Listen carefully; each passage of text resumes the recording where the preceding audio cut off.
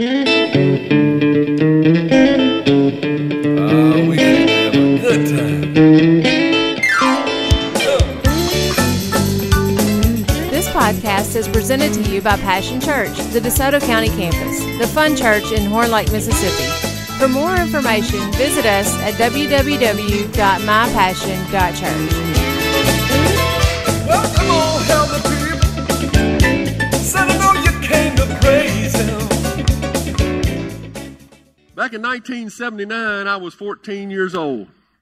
Don't do any math. I'll just tell you I'm 53. But that's the way I think it about that time. I was about 14, and my best friend was 14, and he'd already been driving for a couple of years at that time, even though we didn't have a license yet. But he worked with his dad, and his name was Hal, and he was my best friend, and boy, we got in a lot of trouble. Have you ever tried to back a trailer or a boat or anything? It's pretty difficult. Well, not for Hal. His dad let us use his old fiberglass boat. It was one of those kind that you'd sit in the front and steer. It didn't have a steering wheel, but it had like a stick. Push it forward to go left, hold it back to go right, and had a throttle over here. An old-fashioned boat, had a Chrysler outboard motor on it. I didn't even know Chrysler made boat motors, but I guess they did back in those days. And his dad said that we could take the boat to the lake. So we took it down to Lakeview, and he backed that sucker right down the ramp like he knew what he was doing. He'd been driving for close to 2 years by that point. So the only bad thing was we forgot to undo the straps that connect it to the trailer, so it don't bounce off the trailer. We knew to pull the plug because we had done that the time before, to put the plug in there. But this time we forgot to take the straps off, and when he backed it down, instead of the boat floating, the boat went under with the trailer. And I looked back and, how? Go forward, man. And so we pulled it out, and we spent the next 10 minutes bailing the boat out so we could try again. Then we took the straps off, and we got it in. And we had fishing poles and stuff, but we were so excited to be driving the boat, really, was what we was out there for. So we zipped up and down the lake, and that Chrysler was just a-going, We had every fisherman on the lake mad. They was over there trying to fish, and we creating waves, we coming down the lake. About 10:30, we sat the boat down out in the middle of the lake and cut it off and pulled out our Vienna sausages and what's them sardine things that he was eating? Potted meat. I don't know why fishermen feel like that's what they have to eat when they go fishing, but that's what we had, crackers and that stuff. And so we was eating, and in my lightning fast 14-year-old mind, I thought to myself, and I said it out loud was the problem. I said, I wonder how fast this boat will go in reverse. He said, oh no, we can find out. He said, crank that Chrysler motor up. And before I could even hold on, he had slammed it into reverse as far as it go. And that thing said, and that motor cranked up and just took us back. But instead of going this way, it went this way.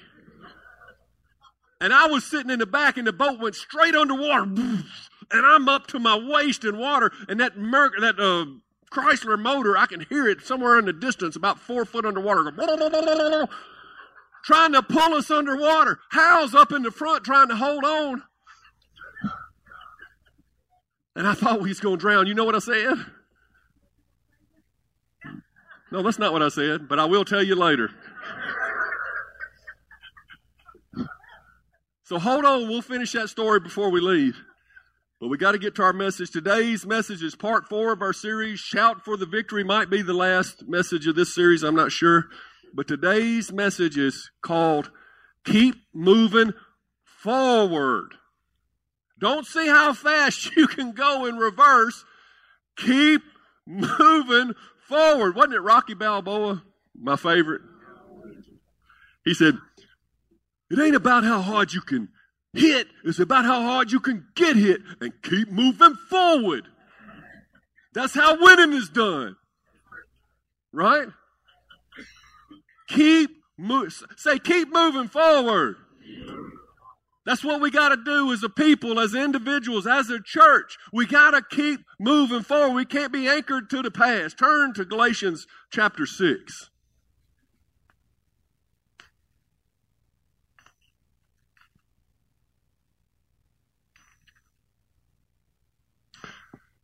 I'm going to read out of the New King James Version in verse 7.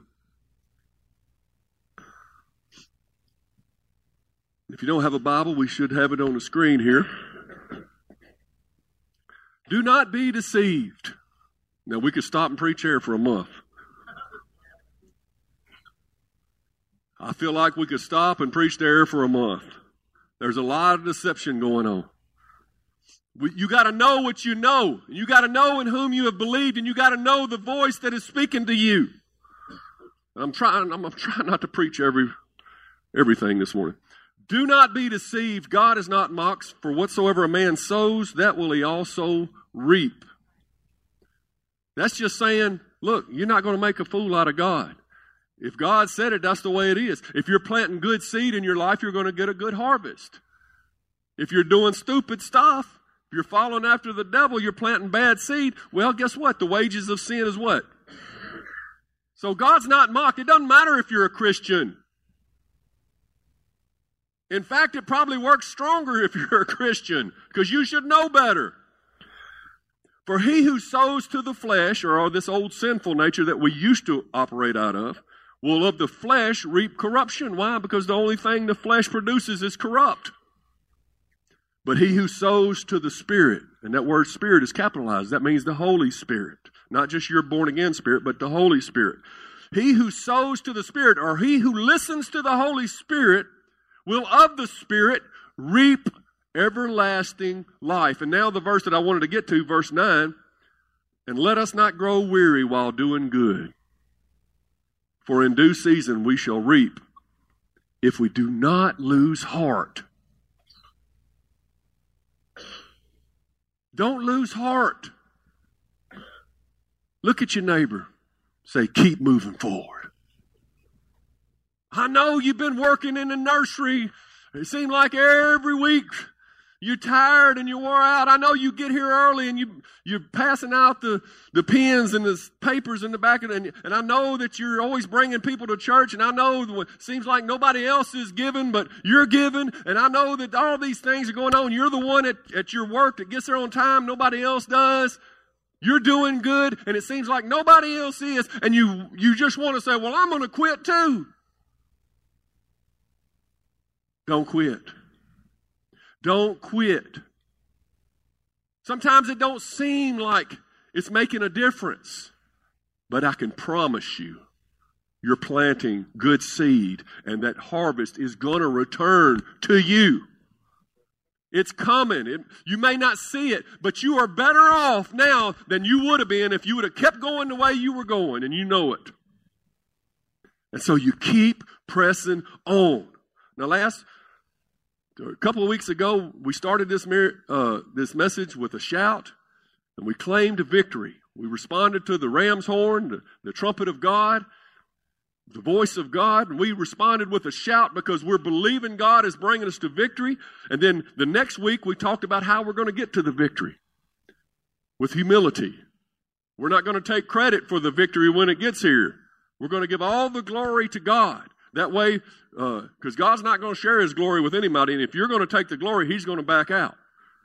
So we're going to follow Jesus, and we're going to give Him all the glory. And then last week was an awesome message talking about joy, stirring up the joy, because that's the joy of the Lord is your strength. And we talked about Nehemiah building the wall and all that. Well, this week we're going to talk about keeping positive momentum. You know what momentum is, right? You get it going, you keep it going. You don't throw on the brakes when you got a good thing going. Now, Gideon, God whittled him down to just 300 men. But guess who initiated the attack against the 100,000-man army? The 300. If they'd have sat back and waited for the 100,000 to surround them, they'd have been in big trouble. But those 300 moved forward and surrounded the enemy and threw them into a panic attack. We talked about Joshua when they were circling the walls of Jericho. It was God's plan. Circle the city once a day for 6 days, and on the seventh day, circle it 6 times. And then on the seventh time around, I want you to shout for the victory. And we know those walls came down. But God told the people, don't say a word when you're circling. Just blow the ram's horn. Just keep listening to the voice of God. Keep blowing the ram's horn. Don't be talking among yourselves, because people got a bad habit of talking among themselves and picking out things and griping and complaining. Well, why are we walking around this way? If we walk around that way, it'd be shorter. Well, I don't even understand this anyway. Why are we should need to be building a ramp? We don't even have any weapons. You know, if he had allowed the people to talk, they would have completely talked themselves out of it. Half of them would have broke rank and went the other way. There would have been nobody to circle the city. So sometimes, there's a lesson in that. When you hear yourself whack, whack, whack, whack, zip it. You're talking yourself out of your destiny. You're talking yourself out of your victory. Some people just want to sit back and analyze every single piece of what's going on. And like Ricky says, won't you just stay in your lane? If you ain't working in the nursery, why you got to criticize the nursery? If you cared about the nursery, you'd be working in the nursery. Make where you are better. And wang, wang, wang all the time is not helping anything or anybody. We talked about Nehemiah. Man, he had a wall to build. And he was intent on moving forward. It says in that story that the enemy actually hired a so-called man of God to go and talk Nehemiah to come down off the wall and come talk with the enemy. And the whole time the enemy was just waiting there to kill him. A so-called man of God went to Nehemiah and said, come down. But Nehemiah says, I'm not coming down because I'm doing a great work. When you know what you're doing is from God, don't let anybody talk you out of it. Don't come down off the wall. Keep building. And when all the people that Nehemiah was leading, and they were building, and they had a sword in one hand and a shovel in the other, and they was getting tired. And they were feeling overwhelmed. They were getting weary and well-doing, so to speak.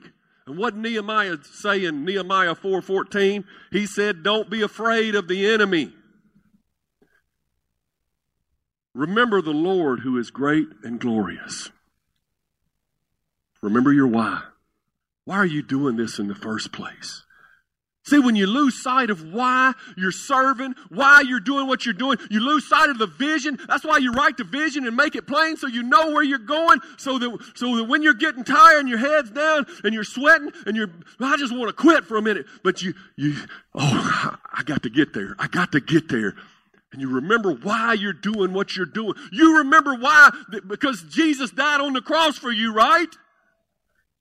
You remember what he went through, how he kept moving forward and wouldn't quit for you. And so you keep moving forward. Remember your God who is great and glorious. And he said, and fight for your brothers and your sons and your daughters and your wives and your homes. You understand we can't quit. We've come too far. We can't quit. You can't quit. You've broken generational curses in your family. Things that were there for hundreds of years maybe. Your great-grandfather and his great-grandfather used to beat their wives or was alcoholics or drug addicts or did this or and you broke it. You broke it and you're going to teach your children something different. You can't quit now. Are you kidding me? You've come too far. Remember your brothers and your sons and your daughters and your wives and your great-grandchildren to come. You are a difference maker. And don't you listen to that enemy. Jesus was even more adamant. In Luke 9:63 or 62, he said, but Jesus told him, anyone who puts his hand to the plow, that means begins to work for the kingdom of God, and then looks back, is not fit for the kingdom of God. Wow. Like Nicholas said, Jesus doesn't mince words. If anybody will tell you, shoot you straight,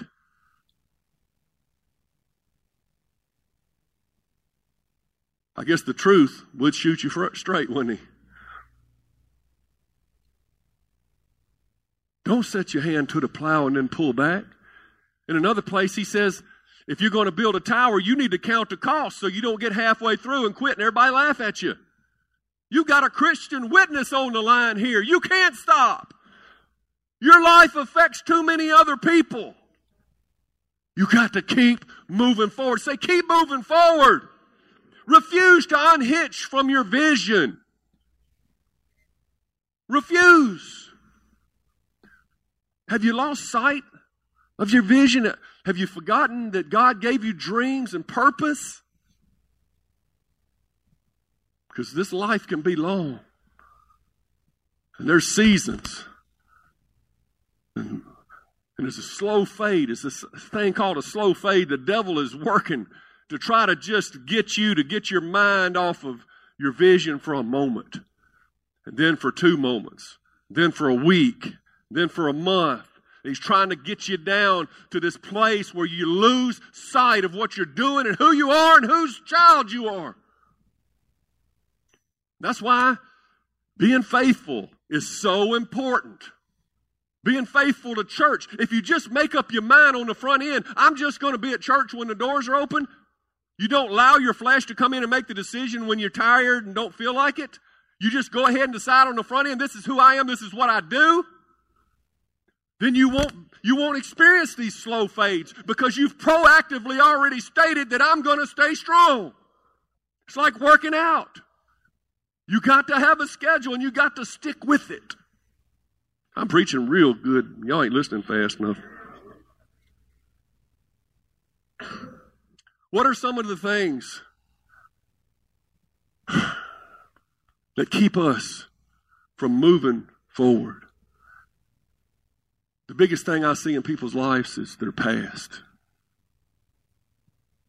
They just won't unsaddle from the past.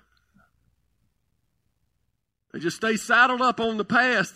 And you know if you're trying to move forward but you're being pulled backwards, you're not going to move forward like God wants you to. And we get saddled with the things of our past. Look at the banner over there.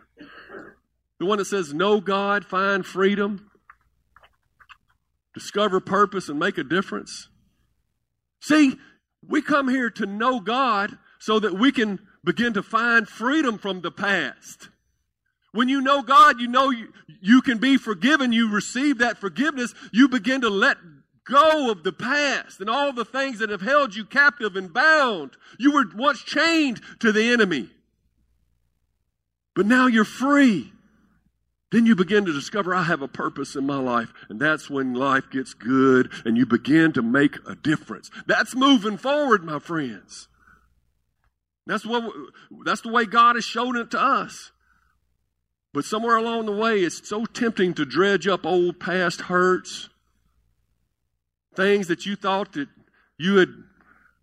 that doesn't affect me anymore. Then here they come again. Some people just can't forgive themselves. The Bible says He throws our sins as far as the east is from the west.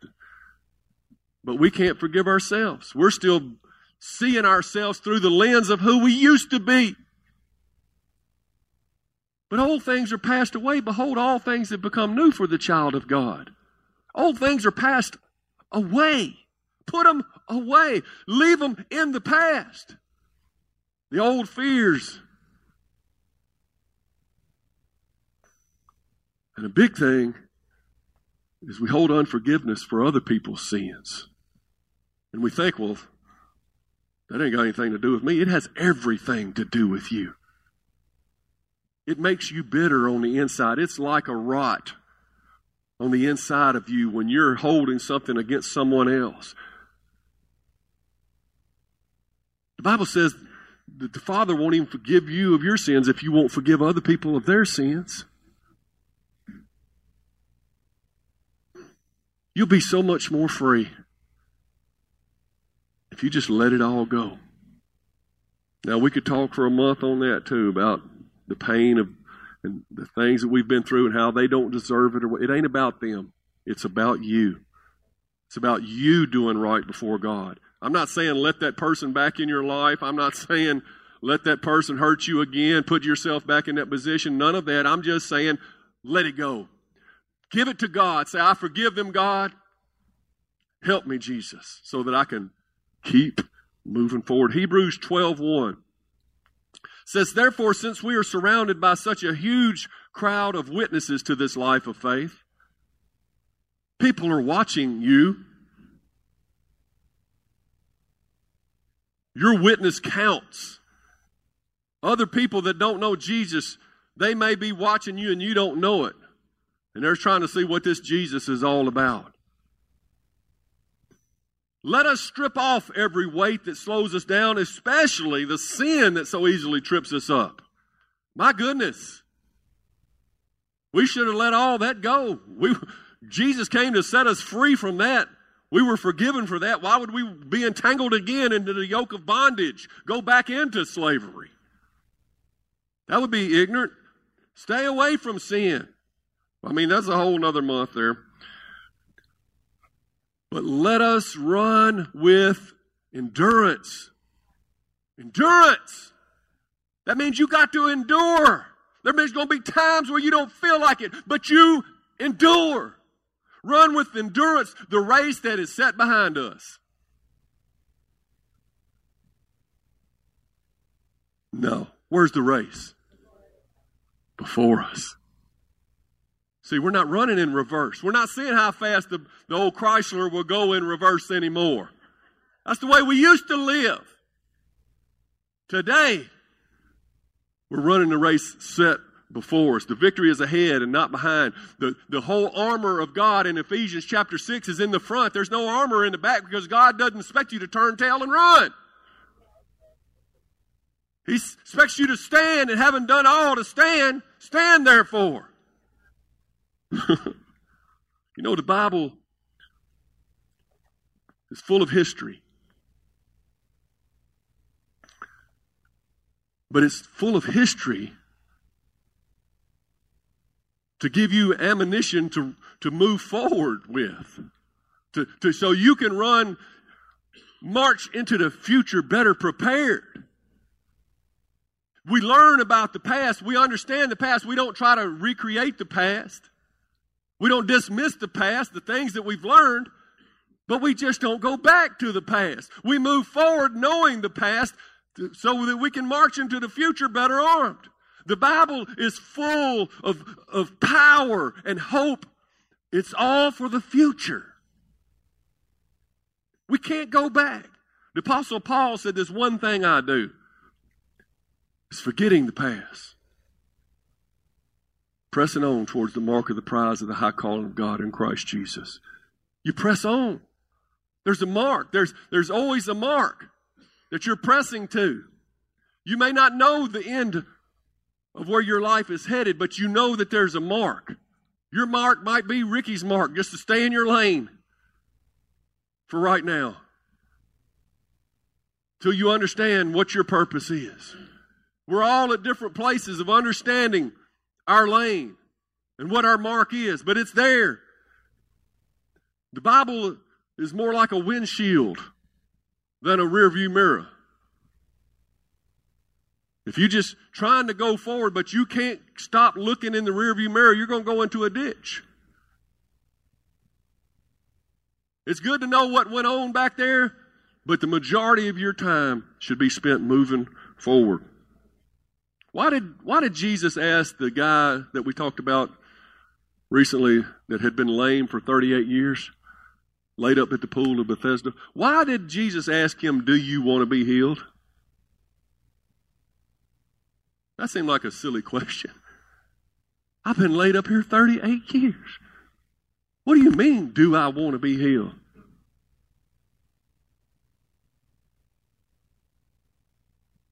There's a lot of people who've grown accustomed to living in their squalor. They're saddled to the past. They're saddled to right now. Some of us are saddled to right now. This is what we know. We feel comfortable. We're not good with change at all. And Jesus says, I make all things new.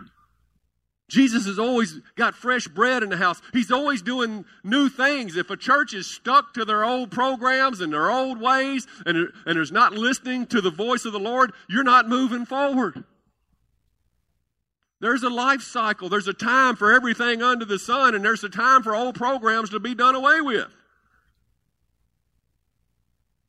You got to keep moving forward. That's what keeps life exciting. I knew this guy one time. He grew up in our neighborhood, and that was back when they come up with 3 strikes and you're out deal. And he was like a career criminal, and he finally did enough bad stuff, armed robbery and stuff. They put him away for life. And I asked his brother about him one day, about 25, 30 years later. I said, whatever happened to your brother? He said, well, he's been in federal prison all this time. And he said last year they finally paroled him, and he fought against being paroled. He didn't want out. He had grown accustomed to living in the prison, and he didn't want to leave the prison. You don't think that happens? Won't you examine your own life before you say that? Because some of us are holding on to some stuff that really should have been gone a long time ago.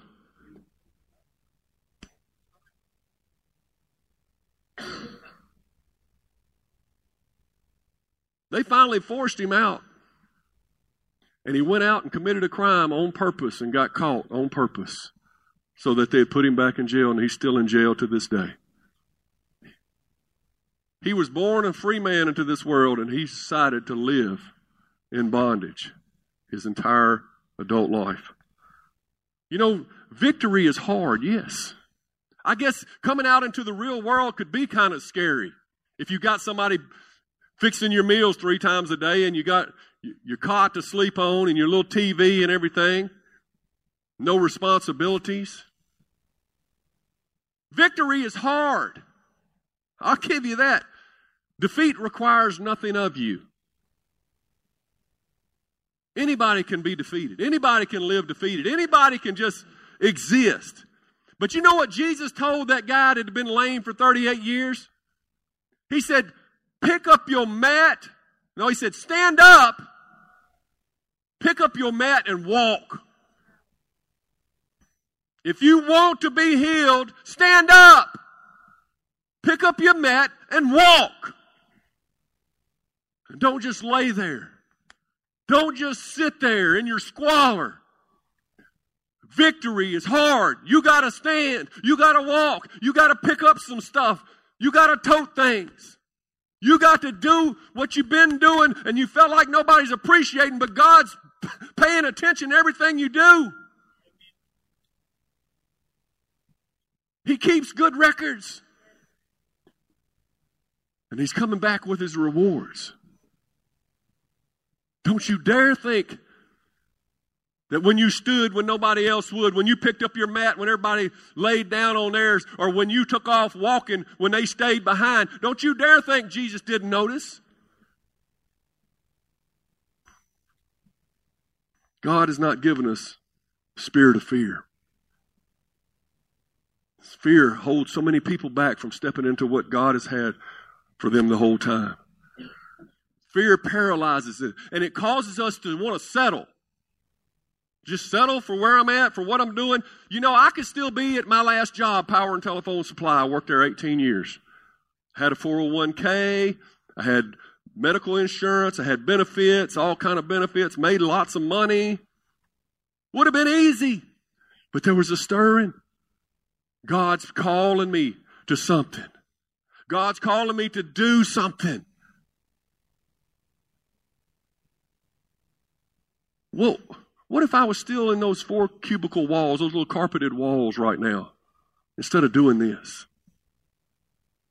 What if you stayed within the 4 walls of your comfort, and you never stepped out, and you never took a chance, you never busted free and said, I'm trusting you, God, come hell or high water. What if? Did I just cuss in church?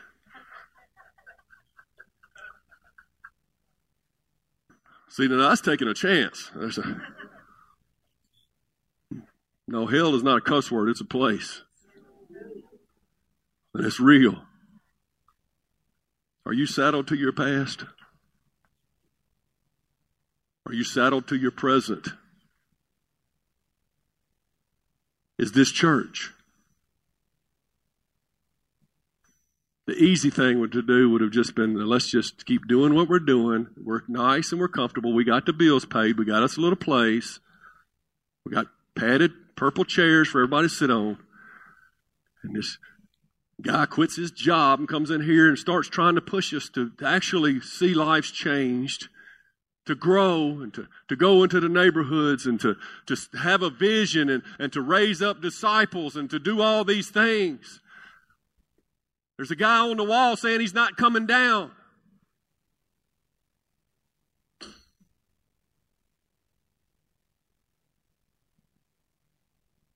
But what happens when tragedy strikes? When someone dies, someone divorces, someone gets a diagnosis that they don't want to hear about, when somebody just rips your guts out, your best friend turns on you. What happens when these kind of things happen in your life? Am I saying, well, it don't affect me. I just move straight on forward. I just walk right on through. No, like I said, there's a time and a season. There's a time to mourn. There's a time to cry. There's a time that you're going to be brought to your knees by the circumstances of life, and the last thing you're thinking about is the nursery. That you're going to just be overwhelmed. And like Miss Vicky, all you can do is, I can't do nothing but hit my knees and call on the name of Jesus, like Chad said. That's all I can do right now. That's all I can muster is the name of Jesus. And I'm going to have to step back for a time or a seat. I'm not saying there's not ebbs and flows. That's what Pastor Vickers taught me. He would tell me, I'd say, Pastor, it seemed like we were growing, but then we'd move back and some people would quit and 2 new people would come and 3 old people would leave. And I don't understand it, Lord. It seemed like we got a wonderful church and everything. He's saying, calm down. Life is about ebbs and flows. There were times when we were growing so fast, I was all scared. What are we going to do? We're not ready for all these people. And then there were times like, I don't think we're ever going to grow. Ebbs and flows. Life comes in ebbs and flows. And you got to learn to roll with the punches, baby. You got to learn to receive and stand. Sometimes all you can do is stand. You can't pick up the mat right now. But you stand with the firm intention that you keep pressing into Jesus.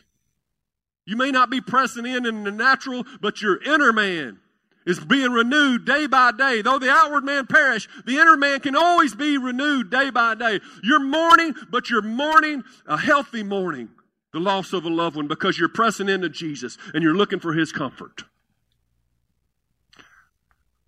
My goodness, we may be here a while.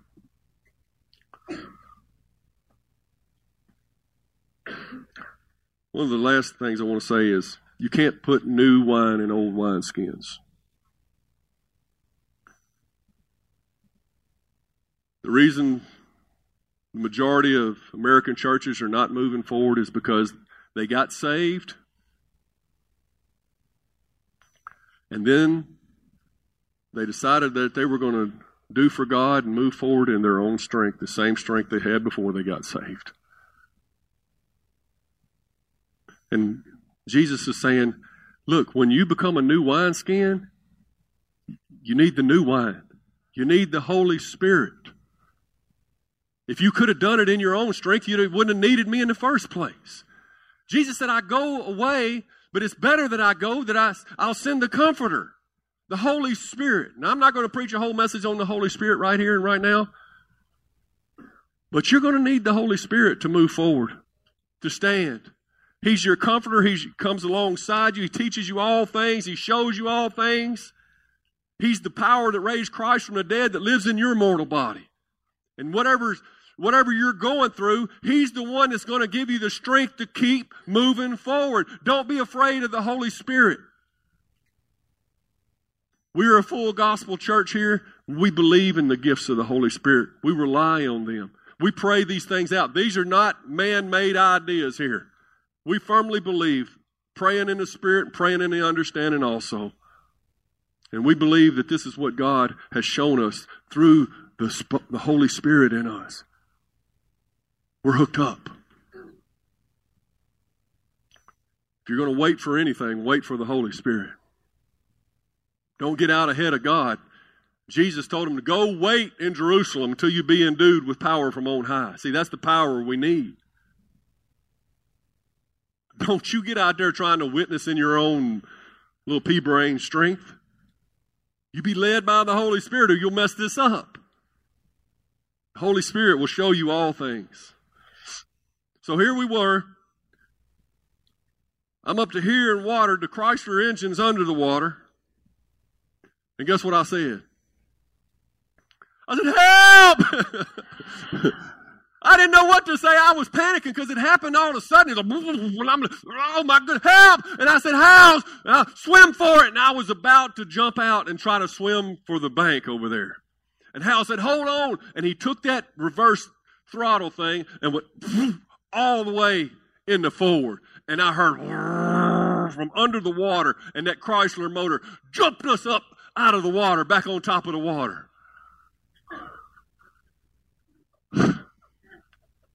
And I said, yeah, that's what I was going to say. And so we bailed another 10 minutes. But at least we were floating. You got to keep moving forward.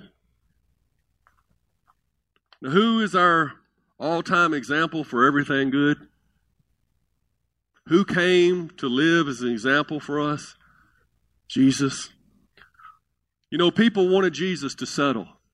At one point, he had a large crowd, and his disciples said, the people of the town said, won't you stay here and just keep preaching here? You're drawing a big crowd. And Jesus says, no, I got to keep moving. There's other towns that I got to reach. See, he knew where he was heading. There was times when the disciples worried about Jesus. They said, Jesus, you ain't ate anything. You've been up all night praying, and you're not getting any sleep. They were concerned about Jesus. Jesus says, I have meat that you know not of. And that is to do the will of my Father. There's a drive in me that's stronger than my physical body. It will sustain you. He said in Luke 18:1, he said that men are always to pray and to never give up. Don't never give up. He said, I must work while it is today. See, there's coming a day of rest. All of us, we were like, man, I just need some rest. Rest. There's coming a day of rest, but this ain't it. We got to work while the fields are white to harvest. What if the farmers didn't go pick the cotton while it was ready? Or get the beans while they were ready and just let them die on the vine? God is trying to show us that the fields are white to harvest. We got to work while it's light.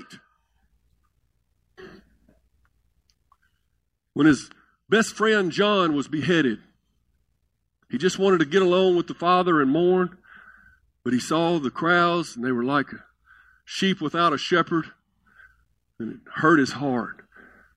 He said, man, I got to do something. And so he began to minister to them. And that's a lesson for many of us whose hearts are hurting. Sometimes the best thing we can do is go help someone else. You know, when the storms of life came to Jesus,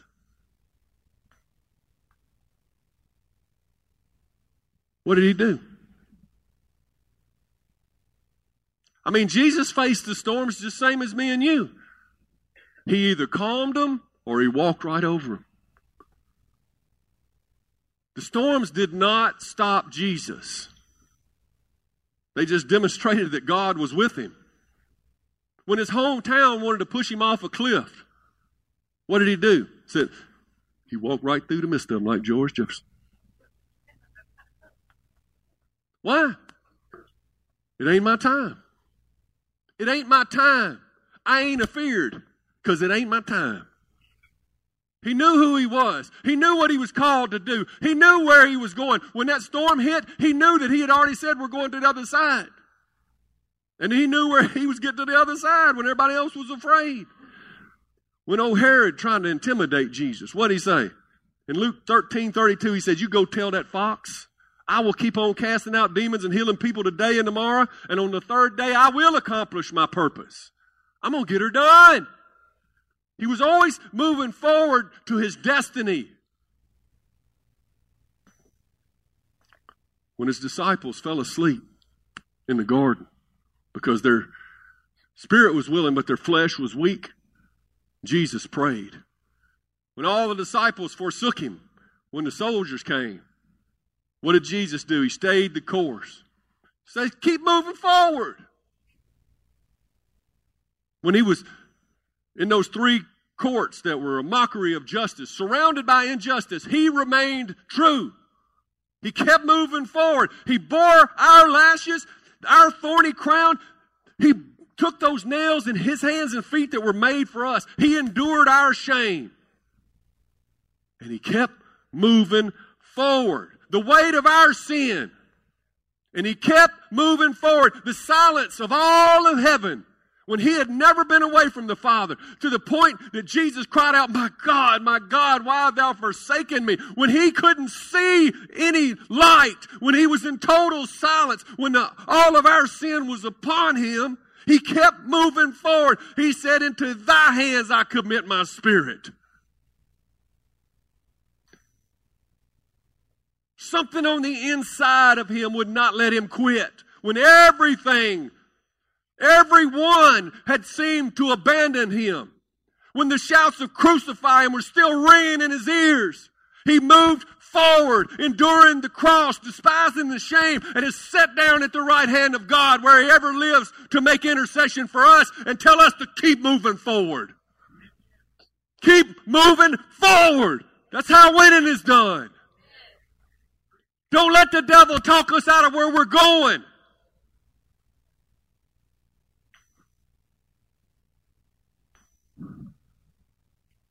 Death couldn't hold him. He wouldn't sit still for death. That stone was rolled away, and he kept moving forward. When I used to work at FedEx, I'd clean the planes, load the planes, and worked on the planes all the time. I had the little 727s and the bigger DC-10s and kind of got used to them. But every now and then, they would allow a big old 747 to come in.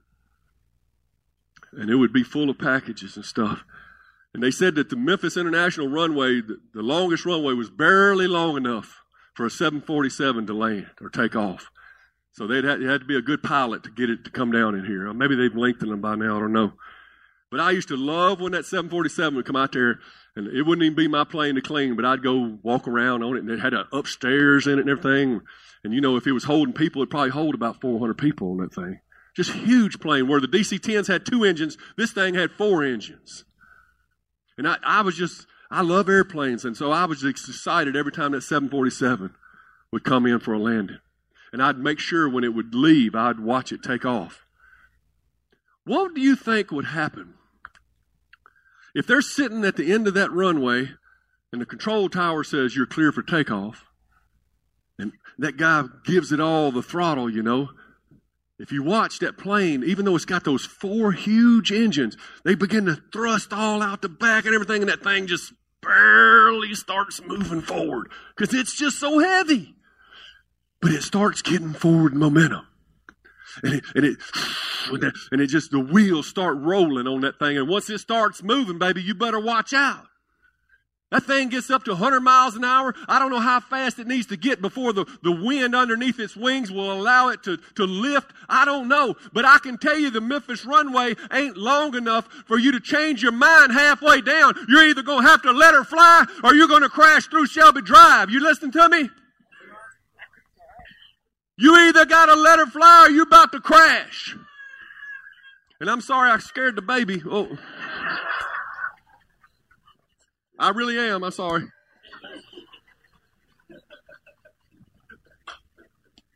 Maybe she was saying amen.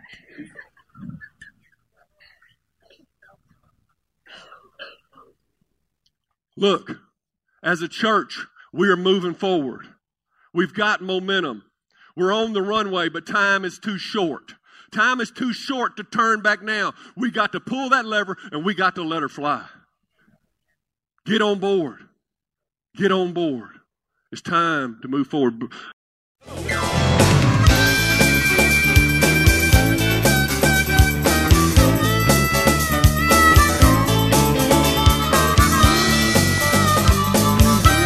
Thanks for listening to the podcast today.